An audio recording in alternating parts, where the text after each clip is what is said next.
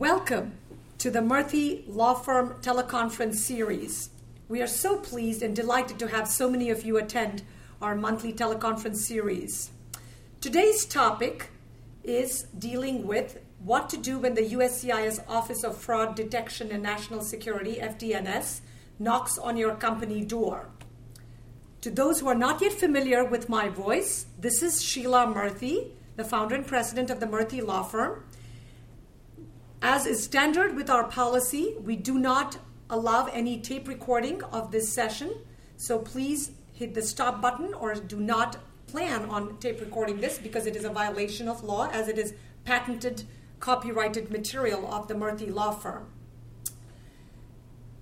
As you can imagine, in this day and age, with consulting companies being targeted, it's really, really scary from the employer point of view, from the company point of view. It's also bad, I think, personally, from an economic point of view, where companies are the ones hiring people, and companies are feeling the wrath of the government if they go a little astray. And sometimes the difficulty is not knowing the rules and not understanding when one may be potentially in violation of a rule or a law or a regulation or the statute. I have with me two brilliant, esteemed colleagues of mine who actually pretty much focus exclusively in the area of corporate compliance with audits and investigations type of work on behalf of all of our company clients or individuals or companies that contact us because they have received a knock on the door, either by the U.S. Department of Labor or by the Immigration and Customs Enforcement or by the Fraud Detection and National Security, or FDNS, as I just explained.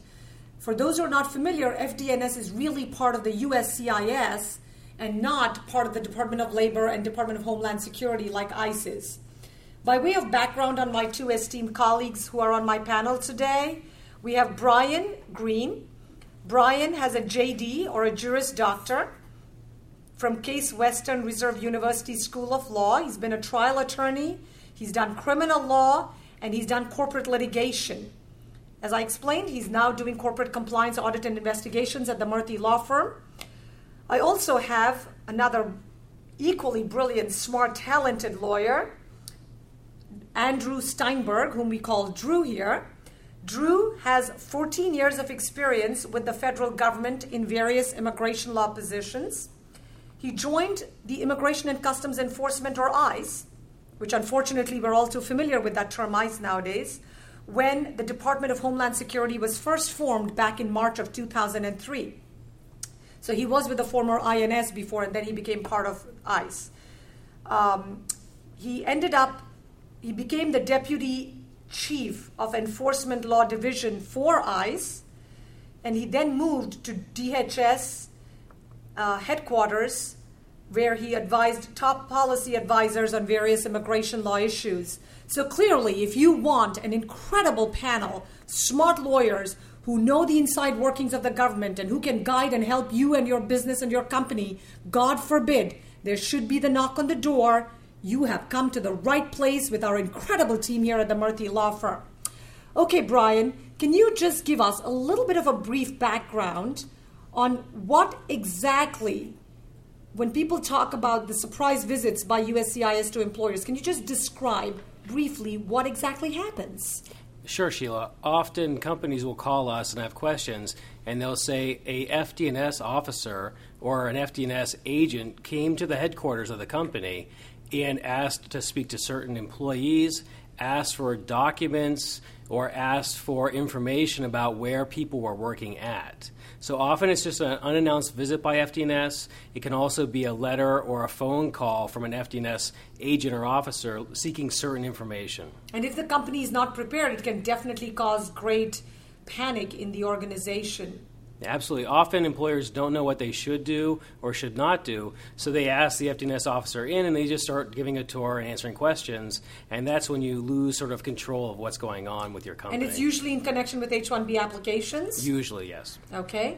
And what do they come in and do, and what exactly do they say? What do they ask to do? They often ask to see where certain employees are working. They may come and ask about one specific H-1B worker. They may ask for job descriptions for that person. They may also ask who the supervisor for that person is. But they're looking to see how that person works within the company, and they're often double-checking against what documents were filed with the CIS for the H-1B petition. So they basically will come in sometimes or often and ask to interview company officials, ask to interview other employees, specific named employees, all employees in general, broad requests.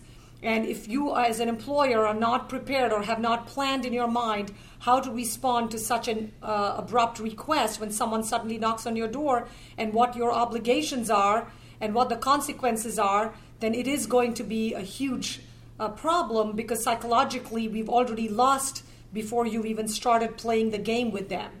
Okay, so by way of background, for those who are wondering, why on earth is this happening? And one of the most common questions we get asked all the time is, was that Obama that's responsible for this, President Obama? Because I voted for him and I'm so mad at myself for having voted for him. And the answer a little bit is maybe yes, and maybe not 100% got to do with that, but to a large extent, there is some truth to it.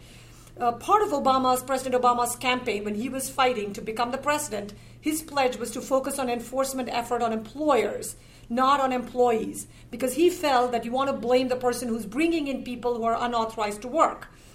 And his Department of Homeland Secretary, Janet Napolitano, she reaffirmed this intention of his administration and now her department in her Senate confirmation hearing earlier this year on January 15th. Well, there are two major parts to this whole thing. There's the I-9, which has been a huge targeted area for enforcement, which is the hiring of unauthorized workers, which we are not going to discuss today. And two, the benefit fraud area, where there's an issue. And what is benefit fraud? It's obtaining immigration benefits by making a false statement on an application or petition or to a government officer or official. And why do they come up with the word benefit fraud? Because if an employer says, checks off, I'm not H-1 dependent when they are, or because the employer may say, well, I didn't read that form, it was in fine print. Sorry, that's not that excuse, as we all know. Or, sorry, I didn't realize X, or I put the salary that I would pay 65, but actually I was only paying 55. Sorry, that's again fraud, that's misrepresentation. And as I have pointed out repeatedly, these forms, most immigration forms, are signed under penalty of perjury and therefore have serious criminal consequences. And the big focus for the government now is the H-1B program. It's not like in the old days when it was just those who were illegal, because most educated people and most companies who are now on this conference call today tend not to hire unskilled or uneducated workers. When you're hiring H-1 workers, we always thought we were pretty safe. Well, guess what? Today, the administration's agenda is completely focused towards H-1B employers. And why the H-1B program, you may wonder?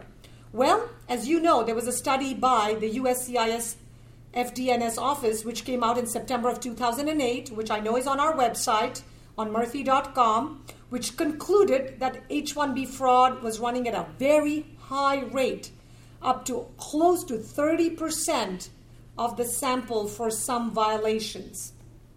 The study then included a lot of the violations on the applications or the H-1B petitions and the LCAs, as well as the failure to comply with H-1B regulations.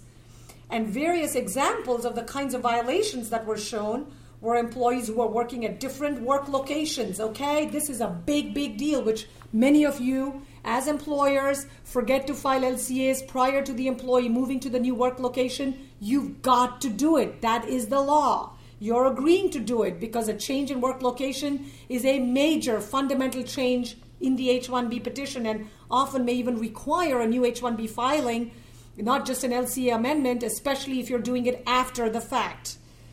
Okay? And so you have employees who work at different work locations than was specified on the LCA. There's a failure to pay the required wage, which we just touched upon. There's a benching. Benching is not allowed. If you're doing benching, unfortunately, you have to pay the full wage as stated on the LCA and on the H-1 petition.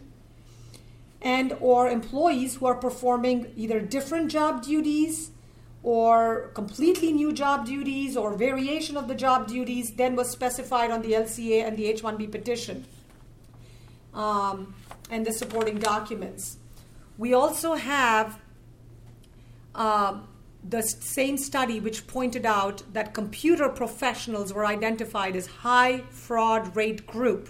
Very unfortunate for all of you, because majority of the companies, even if you're not a computer consultant company, but you're a large company doing manufacturing or insurance or healthcare or something else, if you have a large section that's devoted to the computer professionals or hiring of computer professionals, the government believes that there is a high level of fraud going on with the hiring and retention on H-1B of computer professionals.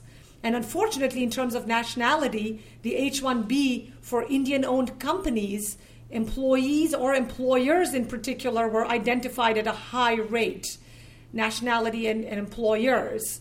But fraud investigations are not limited only to such investigations of such companies, but it's clearly something that they believe will yield them a good result or return on their investment. The effort was launched within the federal government to combat fraud that involves multiple agencies, and that's why now we have the USCIS, the ICE, the Department of Labor, unfortunately, or fortunately, I guess from their perspective, but unfortunately for us, hand in glove, and now the transparency and exchange of information is much more. So let me go to you, Brian, and ask you, who exactly are the players in fraud enforcement, and what should our clients be looking out for? Absolutely. Sheila, the three groups that do a lot of the fraud enforcement are the Department of Labor, which you just mentioned, the Department of Homeland Security, and also, to some degree, the Department of State. The Department of Labor often goes in and looks at public access files for H-1B workers, and they're looking at the labor condition applications because that's the source of the DOL's authority. They're looking at the LCAs. DHS also investigates fraud both through that FD&S office you've been speaking about and also ICE, which is the criminal investigation arm of the DHS. And part of the reason that these different groups are involved is that the anti-fraud fee that employers pay when they file an H-1B petition, that $500 per application is split between the DHS, the DOL, and the Department of State. Mm-hmm. Okay.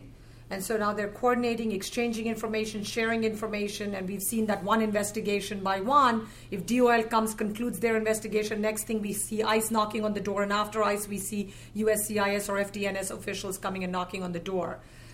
So let's do this. Because of the time constraints involved, and we try to keep our recording to just 30 to 45 minutes, what we're going to try to do in today's session is we're going to try to do this as a two-part series. In part one today, we're going to focus on giving a quick overview of the Department of Labor and ICE, and then I'll give a very broad overview of what USCIS does, and then next session we will focus 100% on issues dealing in detail what exactly to do when USCIS shows up at your company door. And that way, if somebody was traveling or missed this session, it's a great chance to tell your co-workers or your HR person to actually plan to attend this session, but of course not to record it, remember.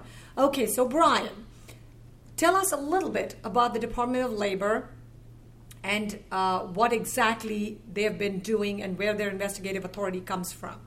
The Department of Labor organization that's involved here is the Wage and Hour Division. They've been active over the last several years, and they really go and look at employers to see if they're violating the H-1B program, primarily to do with back wage obligations. And what they'll do is they'll go in and ask for payroll and LCAs. And every H-1B employer has the duty to maintain a public access file for each LCA that was taken for H-1Bs. So they'll ask for the public access file records, they'll ask for the payroll, and they'll start to look, usually for 1 year to begin with, and then maybe on a second year if there's violations, they'll look to see if the H-1B workers are paid less than the prevailing wages that were promised on the LCAs.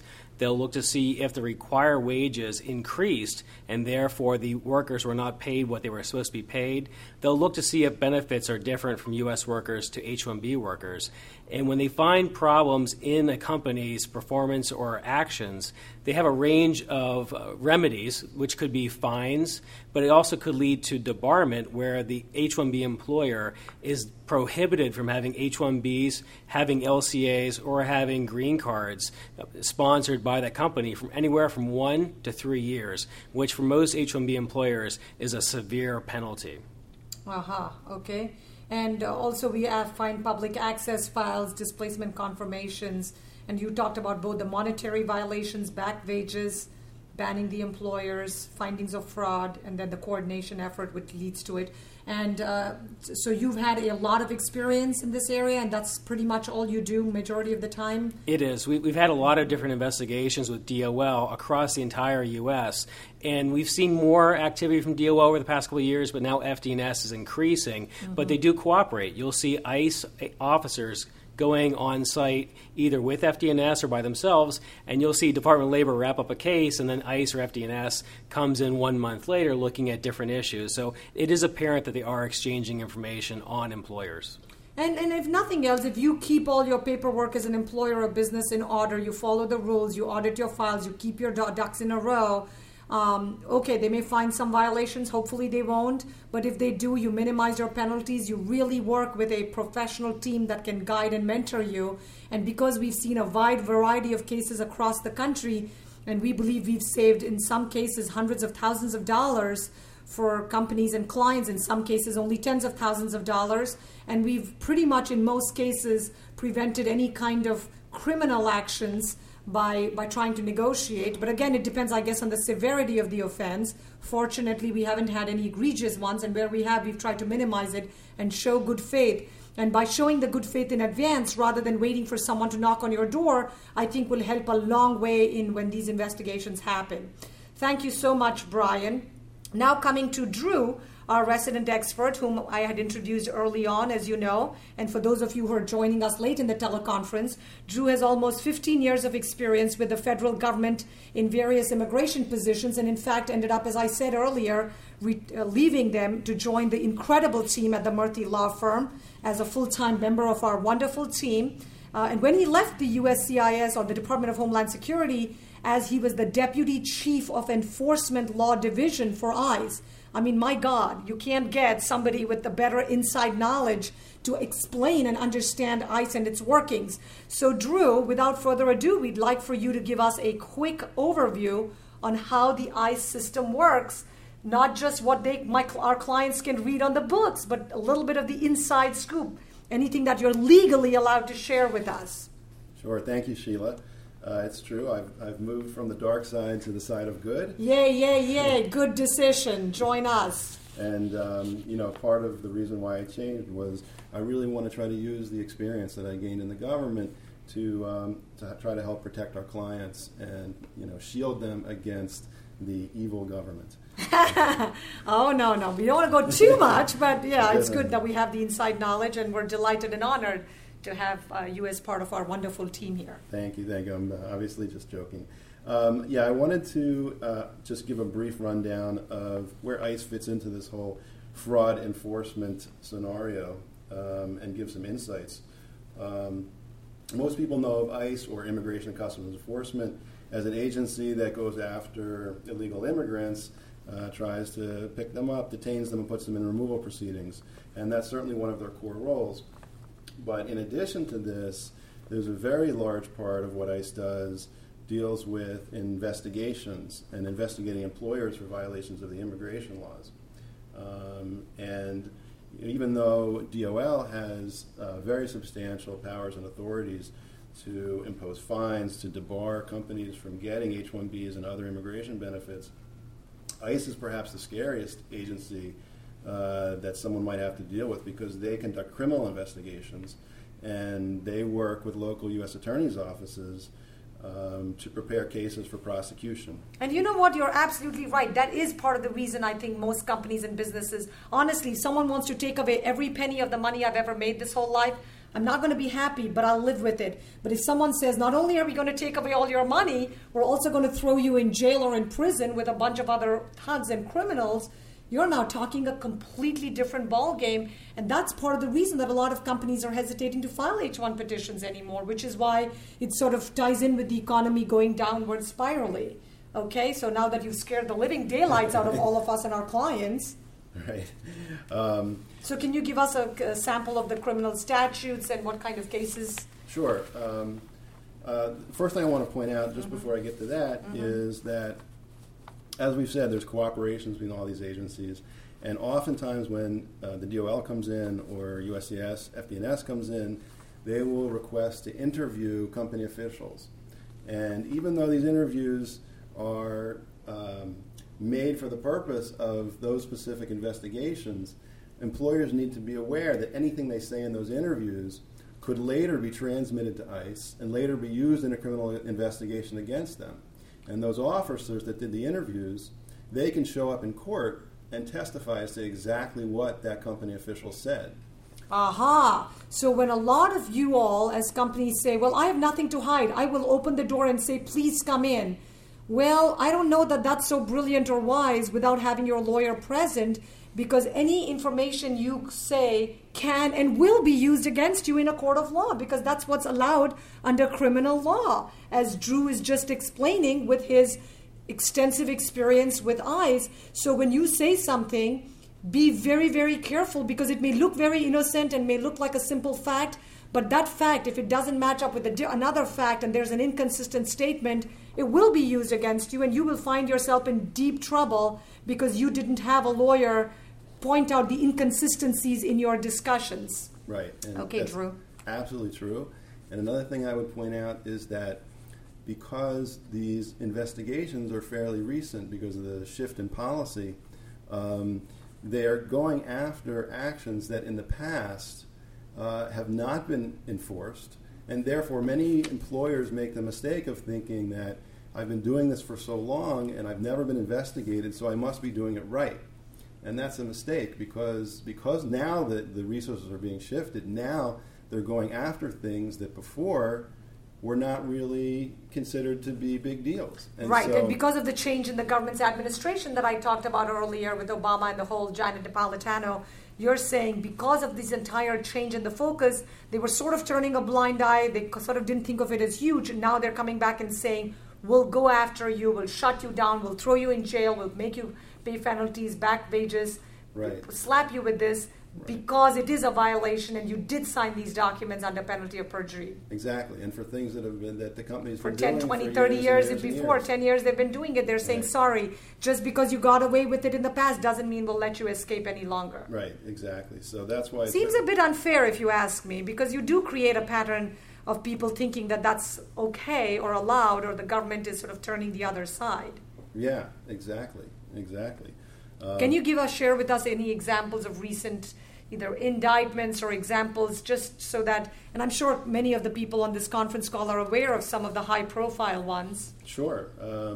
Just at the beginning of this year, there was an indictment that was a criminal indictment that was issued against a company that was a computer consulting company, and some of the allegations in the indictment included filling out the petitions for jobs that really were speculative, that really didn't actually exist at the time, but which the company thought would materialize. And on those applications, they were basically saying, here's the job, and here's where the work location is going to be, when in reality, that really hadn't materialized yet. And that is something that was included in this criminal indictment as a false statement on the applications.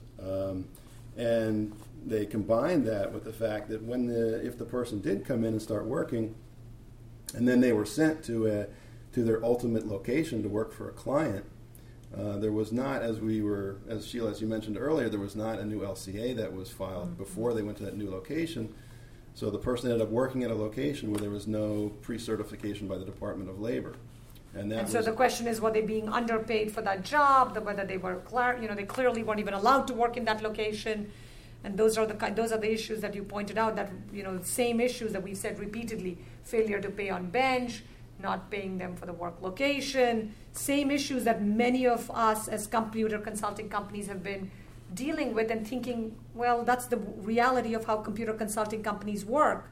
but the government is saying, no way, that's not going to work. Exactly. And the penalties can be quite severe. For example, the federal statute that talks about false statements made on applications carries a maximum penalty of 5 years in jail. And then often the government will use the mail fraud and the wire fraud statutes for sending these applications through the mail or over the internet.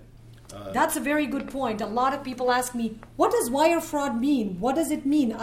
Wire. So can you explain that, having worked in ICE and done criminal investigations? Sure, absolutely.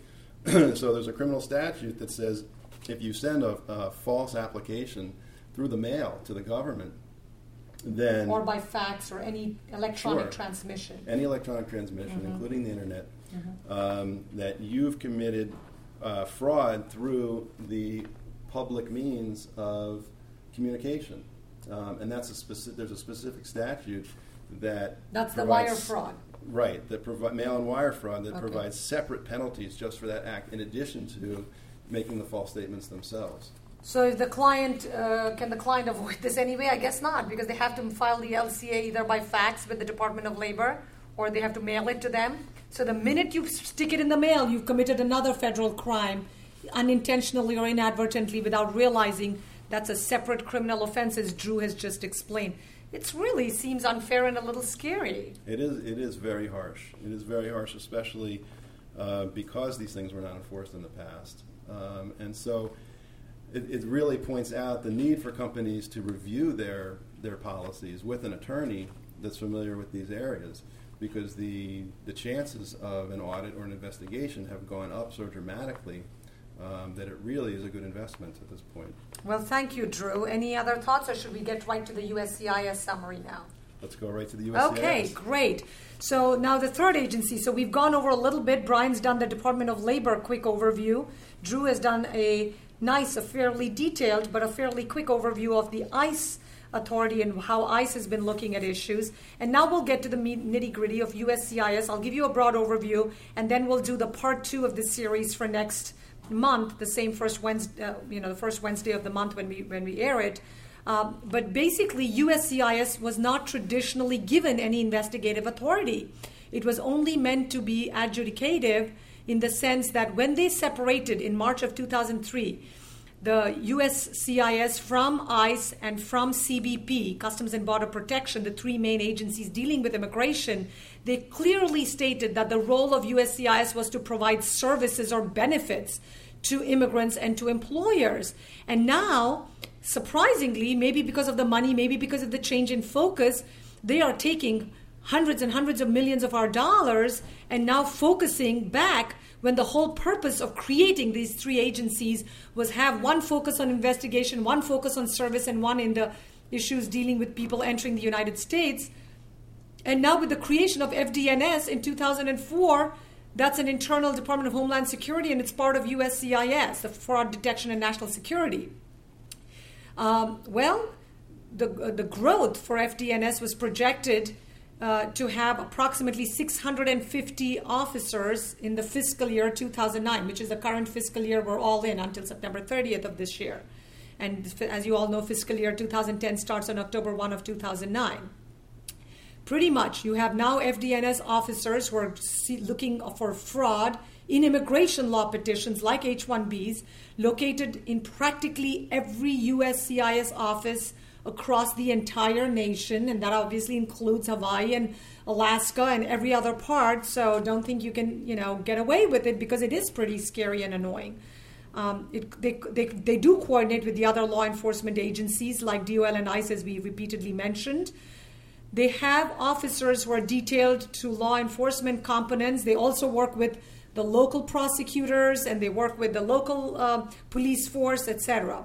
And so the point is, it is not isolated. If they come in, they can share information with each other, and one investigation can lead to the other, as we just pointed out. DOL and ICE leads to FDNS knocking on your door. They do have the general authority to investigate pending applications. So if you file something with USCIS when they're knocking on your door, they could make a determination to put that on hold, to deny, to issue an RFE or a notice of intention to deny, or annoyed. Brian wants to say something? Sure, and they will also go out and look at already adjudicated petitions. So they may come to a company and say, we want to double check this H-1B petition, and you'll say, this has been approved a year ago. I've got the 797 approval notice. They say they have the right to look at already approved cases, and they will compare to see where the person's working, what they're doing, and what their job category is. So they're looking at pending cases, and they're going back and looking at cases that have already been approved. That is really, really scary and seems a bit unfair, because you thought, you had an approval and now they're saying, sorry, we can revoke that petition approval. We're seeing quite a bit of that even in the I-140 green card arena. We're seeing that in the H-1B arena, and very, very common, as many of you have probably already been experiencing, so-called simple H-1B extensions for people who were granted the first 3 years H-1B approval, who thought, well, the first time is when it should be difficult, not the second time for renewal, are now getting slam dunk or being shot in the dark with denials of the extensions. And the employees are, of course, in a panic because sometimes their spouses have traveled on H-4 and can't re-enter the United States, etc. So a lot of strategy and planning and making sure that you really keep your ducks in a row, both as an employer and to protect your employees, is taken into consideration, even when doing so-called simple H-1B extensions for the same employees. Of course, in the computer consultancy field, getting the end client letters is now becoming critical in the equation, as we all know. So now we have FDNS that has general authority to investigate pending applications. They also have authority beyond specifics related to an application, but they seem to be able to do that under the Homeland Security Act. And even though there's a separation of functions, it seems like they're going after and doing a lot of the investigations in the entire arena. And it's obviously not stopped the FDNS from showing up and asking all kinds of questions, asking for documents unrelated to the adjudication of an individual application or petition, including, give me your records and documents that you filed with IRS in the last 5 years, your other employee records, their pay stubs. Who knows what employers might just cooperate and give the answers, and they are to some extent taking a shot in the dark. We're not even sure officially how much legal authority they actually have, and if they're challenged in a court of law, whether they would actually be forced to backpedal and backtrack. But if you, as an employer, open the door and say, come on right in, well, then maybe you've helped, because they'll say, we never forced them. They just volunteered all this unnecessary information, and now we can use that against them.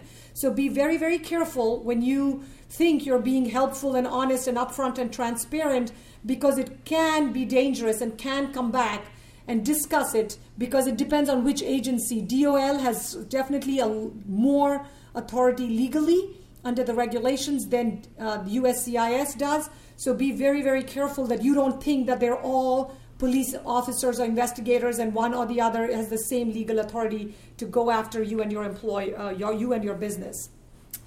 Well, I know we're coming pretty close to our 30 minutes, and so what we want to do is to try and wrap up. As we've said right up front in the beginning, this is a two-part series. This is part 1 of 2, and in part 2 we're going to get into really specific questions so that you, your HR managers, and everybody in the company really does pay attention what to do if USCIS does show up at your company's door. We here at the Murthy Law Firm, with our amazing, smart team of attorneys and paralegals, and you had sampling of 2 of our most experienced and knowledgeable people in both Andrew Steinberg and Brian Green, who talked to you and explained how the system works, how the process works, shared with you a broad overview. We can help and guide you even before there is any kind of an investigation. It is probably, they always say prevention is better than cure. It's so much less expensive, faster, and easier. So go ahead and invest a little bit. It may cost a couple $1,000, $2,000, $3,000 to do a preliminary audit. Do it. We can do flat fees. They're very reasonable. We can help you to protect yourself, your company, and your employees.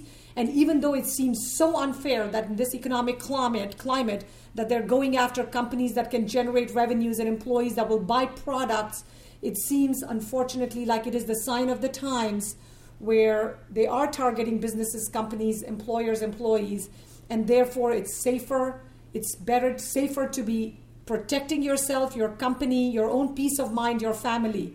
We really look forward to continuing to take very good care of you and your business, your employees, and your family, your peace of mind and your sleep at night.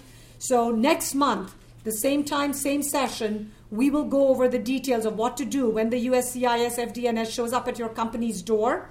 We hope you enjoyed and got a broad overview, and we look forward to having you with us. Again, no recording allowed, and thank you so much for joining us today. Have a good day. Bye-bye.